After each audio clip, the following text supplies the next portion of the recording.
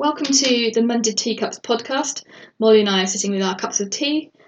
Hopefully you've got a chance to sit down and enjoy listening to us discussing today's topic, which is all age education. So if you've got more than one child, you may well be wondering how best to manage teaching them at their different ages and stages. So Molly, what's the age spread in your family? Okay, well, it's 10 years actually, so I've got it's kind of like two lots of two really. I've got two boys which are just 21 months apart, so very similar, and then two girls. There's 5 years between the two middle ones, and then two girls which are almost 3 years apart, kind of 2 3/4, 3 years. So yeah, so it's very much having like all the mistakes that I've made the first time round, I can make new mistakes the second time round. And in my case, there's 7.5 years between my oldest and my youngest. My middle one's right in the middle. It's a 4 year and a 3.5 year gap. And actually, it's been one of the benefits to us of home ed is that they've been at home together, because with that 4 year gap, each one would have been going to school as the next one was born. Yes, we could have been able to miss out, wouldn't they, on a new sibling? Yeah, they wouldn't have been around. Some people felt that was a bonus. Would have been a bonus, but I thought, that's a shame. No, I think that bonding time must have been really important. Yeah, definitely. So how have you managed the teaching with the different ages then? Yeah, that's shifted over the time. But the basic philosophy behind our education is, and our homeschooling ideas has been, we are family. We do things together. In our family, we do things together. And my approach to education has been, great, we can be together on the sofa reading great books together. So I've done a lot, all of us together. When they were too small to understand, they would still be listening in. I would be breastfeeding the little one while reading to the others. Those sorts of things. On the whole, my older two, I would sort of kind of teach the same thing to, and it worked very well. They kind of were on the same wavelength. That hasn't worked so well now. My oldest is in college, and so I'm kind of teaching the younger two together. That hasn't quite worked as well, so I actually am teaching them a bit more separately than I expected to be. Yes. Because the children have different needs, different approaches. Absolutely, different characters, different everything. Yes. So the pairing hasn't worked in the same way. The second pair didn't work.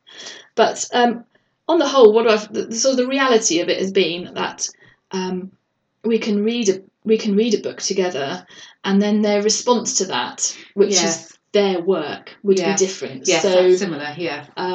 One history passage from a history book, the older child is expected to write a good 3 or 4 paragraphs. The younger child maybe colour in a picture. Yes, that's so similar to us. Yes.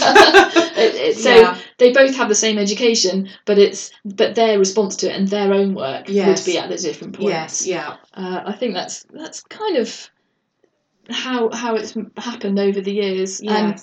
And now my middle child is working a lot more independently, which is giving a little bit more time to helping my younger child, who struggles a bit with some aspects of education as well. So that's helpful that she's got a bit more one-on-one time from me now. So I was going to say you've got a bit more time. Yeah. In theory. Yes, it doesn't really happen. I think I've noticed that actually, that there are different seasons in life, aren't there? And we were just talking about this earlier, that actually I can sit down now with a cup of tea and a book, and I don't do it every day, but because my children are older, I just can do that. Whereas that probably seems absolutely impossible to a mum with, several very young children. Like, how on earth does she ever get to do that? And that's not because I'm doing anything particularly amazing or they're not. It's just simply because we're at different stages in life, and I didn't do that either when I had small children. So I do think it's things change over the years, and some things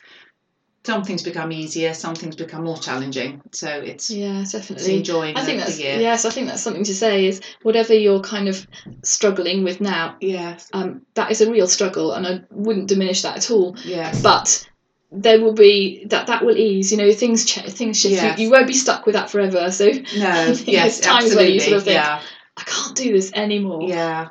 And I think if you can hold on, it will not be the same issue for always, will it? And there will be a time when actually they can strap themselves in the car by themselves. They don't need someone to buckle them in, and they can put on their own shoes, even if you have to tell them 20 times. And they can even bring you tea in bed. We had, very surprisingly, the other day. So, yeah. So what sort of approach have you had to the teaching the different ages that you've had? Yes, I think probably pretty similar to you, actually. I used to certainly teach the 2 boys together. There's only 21 months difference between them. The second one, because he's dyslexic, there was probably a bigger gap between having read the story or whatever it was we were studying, what I then asked them to do afterwards. But he's really, really kind of spot on and wanting to know things, and he's a really quick thinker. So actually, I think kind of intellectually, as we were kind of going through stories together, he contributed heaps. So and I think that's probably really helped him, working constantly, always above alongside his older brother with all the debating and discussions. He's actually now the one that I think he did say he had a teacher the other day, and he said, I think she taught more than me, Mum. I couldn't get a word in edgeways. He said, that's unusual for me. And certainly the comments from his college teachers are, he likes to talk, doesn't he? Always ask questions. He won the best improved player for rugby in his end of term rugby season, and he said apparently it's because all the coaches said he was the one that asked the most questions. Brilliant. So it has said him good said. Yes, absolutely. Post question answering. So so that, I think that worked pretty well. So in all the sort of like the project work, the history, geography, everything we did together, I would teach the boys together, and then they'd do separate kind of written afterwards. And obviously maths and English taught them separately as well. And then for my daughter, who's 5 years younger than the second boy, she would often just play. She did lots of playing while I was doing that, and then I did then have a time with all 4 of them particularly when the older one was doing GCSEs, was starting that, and I very much felt I had to help him do GCSEs, having the second one doing other stuff, and particularly being, with this autism dyslexia program as well. So they were all doing completely different things. My third daughter in kind of primary education and wanting to learn and being quite able and wanting to do it, and then the little one just playing. So that was quite challenging, because having very much been able to teach together, I did have a few years where I really could do very little teaching together, and I found that quite difficult, because that wasn't generally the style that we'd had, but it was just the circumstances in our lives. So I literally did myself, I'd never done this before, and I haven't done it since, but I did myself a timetable. So I knew who had time with me at what time on what days, and actually that for me, for those middle years, that was the only way that I could kind of manage it, and that worked well. That was fine. We still did some things together. We'd still do reading aloud together. The little one, can just play or do Lego or colour in or whatever.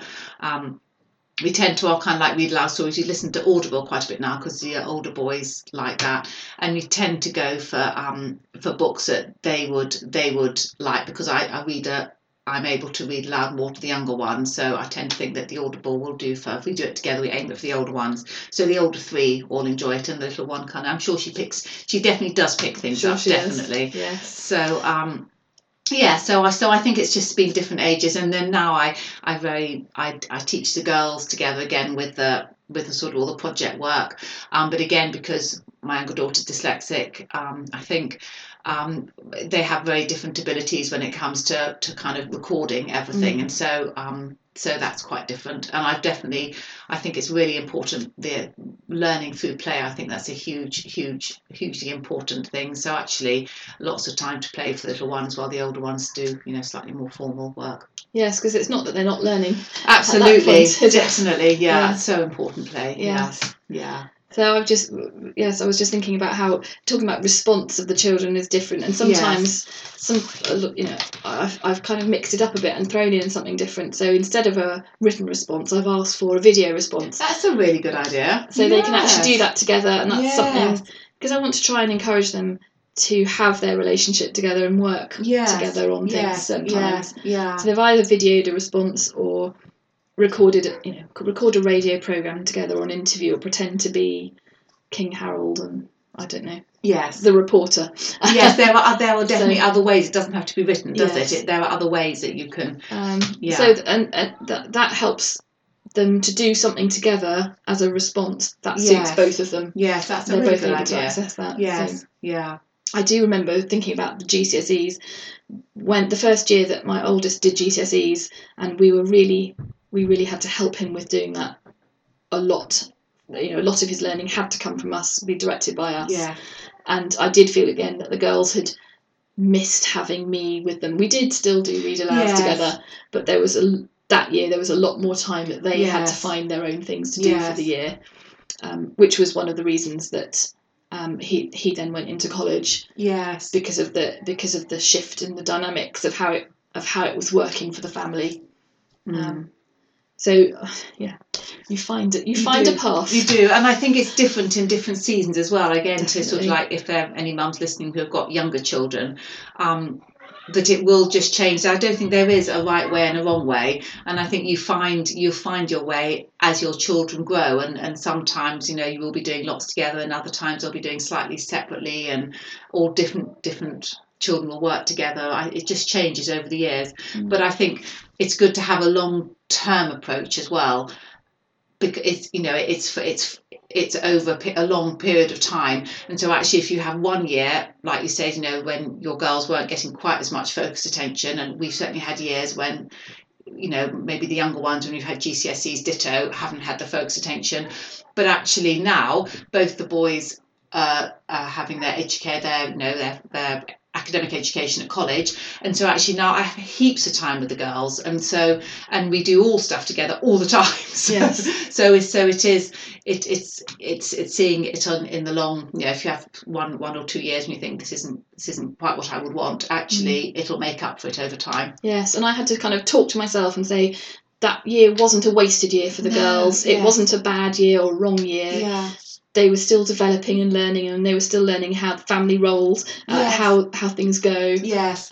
So it is different. It may not be your ideal. This is the problem. Don't we set ourselves up to fail if you've got a big picture in your head of how beautiful it is? Yes. Beautifully run homeschool. You want that beautiful Charlotte Mason homeschool with everyone just sitting around listening to stories. Yes, mother. And none of us have that, I don't think. No, certainly not for very more than 5 minutes. Yes.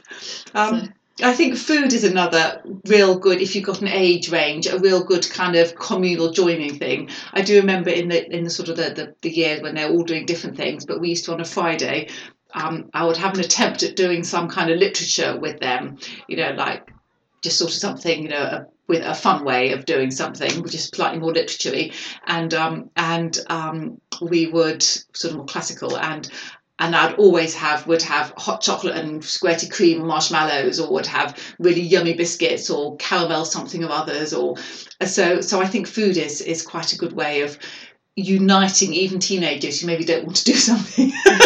If you give them food, then that's come. Good. Yes, they'll come. Make them food and they will come. Yeah, yes. Yeah. Well, I hope we've given you a few ideas about it being possible to teach children of different ages in your own home, and how the family can work around that. So I hope you get a chance to mull that over with or without a cup of tea, and thank you for listening.